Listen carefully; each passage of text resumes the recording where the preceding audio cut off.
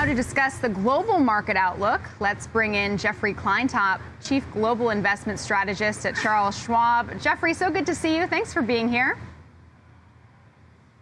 Thanks, Caroline. Great to be with you. So, Jeffrey, we're going to focus on China today and take a look at some of the charts you're watching. The Hang Seng closed up by almost 4% today, more than 3.5% today. What was behind the strength, Jeffrey? Well, there's a lot going on in China with easing moves. China is the second largest economy in the world, and they're cutting rates and providing more economic stimulus, even as the Fed and other central banks are hiking rates. There are about 19 easing moves announced last night, roughly 1 trillion yuan. That's about 150 billion US dollars, about 1% of China's GDP.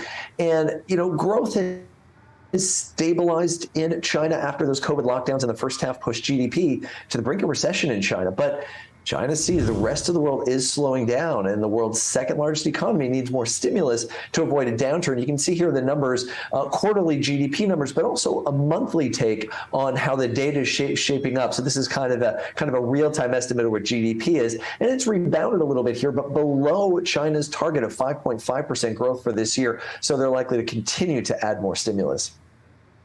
So cutting rates and adding stimulus because of slowdown or because of fear of slowing, but also because they don't have to worry about inflation right now. Why not?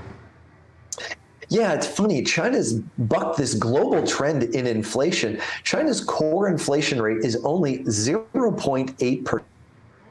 Yeah, 0.8%. Unlike, and it's been falling over the last year or so, unlike a lot of other major countries that are being forced to implement tighter policy even as growth slows. There are a number of reasons for this outside of core inflation. Of course, China's got to buy energy. They're an energy importer, and they're getting it from Russia, and they're getting it at a discount. Remember, Russian crude is being sold at a discount to what you get from other countries, more perhaps reputable countries, ones with better reputations, and that's also helping China keep inflation low.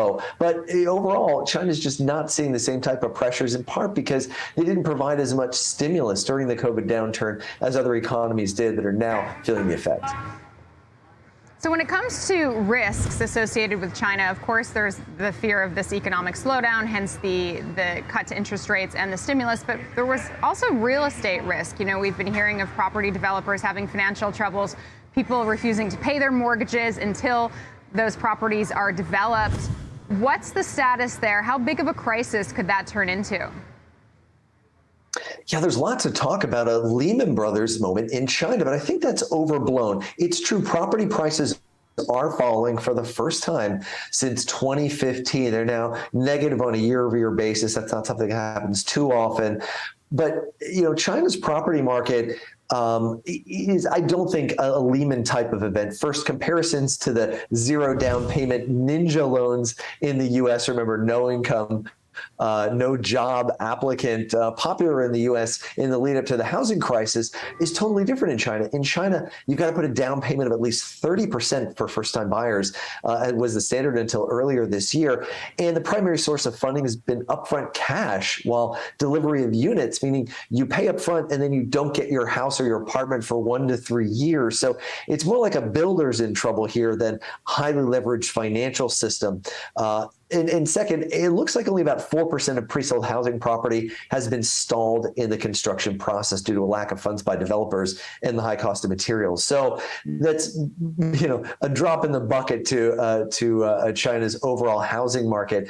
And, I think last, I guess I'd say lenders are only indicating 0.01% of their residential mortgage portfolios are having any trouble right now, according to Fitch. So it doesn't seem to me like a banking crisis is emerging here. I think investors are beginning to catch wind of that, and that's one of the reasons why Chinese stocks have been performing a little bit better here lately.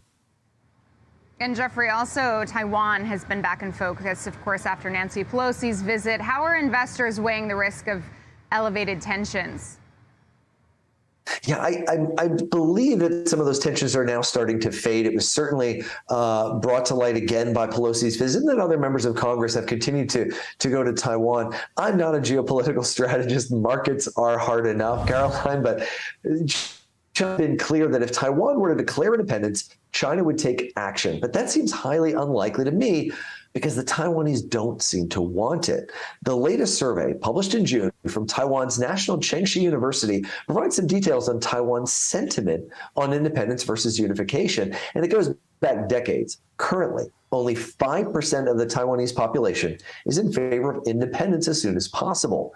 The top response in the survey was 29%, and that was status quo indefinitely. And that had a similar response rate to another response, which was status quo for now, and then decide any other outcome at a future date. Those two sum to 58%, making a majority for the status quo, which is fine with China. I think only if we combine that 5% that wants independence right away with those who want the status quo for now, but move towards independence over time, can you get up to around 30% of the population? That's a significant amount, but nowhere near the overwhelming majority it would take for Taiwan's democratically elected leaders to declare independence. So I think the pressure on China to take any military action against Taiwan that would disrupt economic activity is unlikely, at least for the next year or so. But that doesn't mean there isn't a related risk. Let me just add this.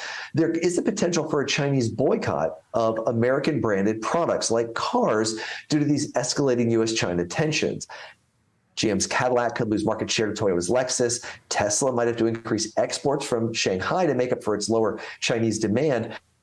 Remember, China contributes half of GM's sales, about a third of Tesla's, so it's potentially a big risk, and it's happened before. Back in 2018, when President Trump announced tariffs on Chinese goods, we saw U.S. automaker sales fall about 30% in China for about 9 months as a voluntary boycott was put in place. So I'm watching that, and that might be a more relevant risk for investors to consider than the prospects for war breaking out in Asia.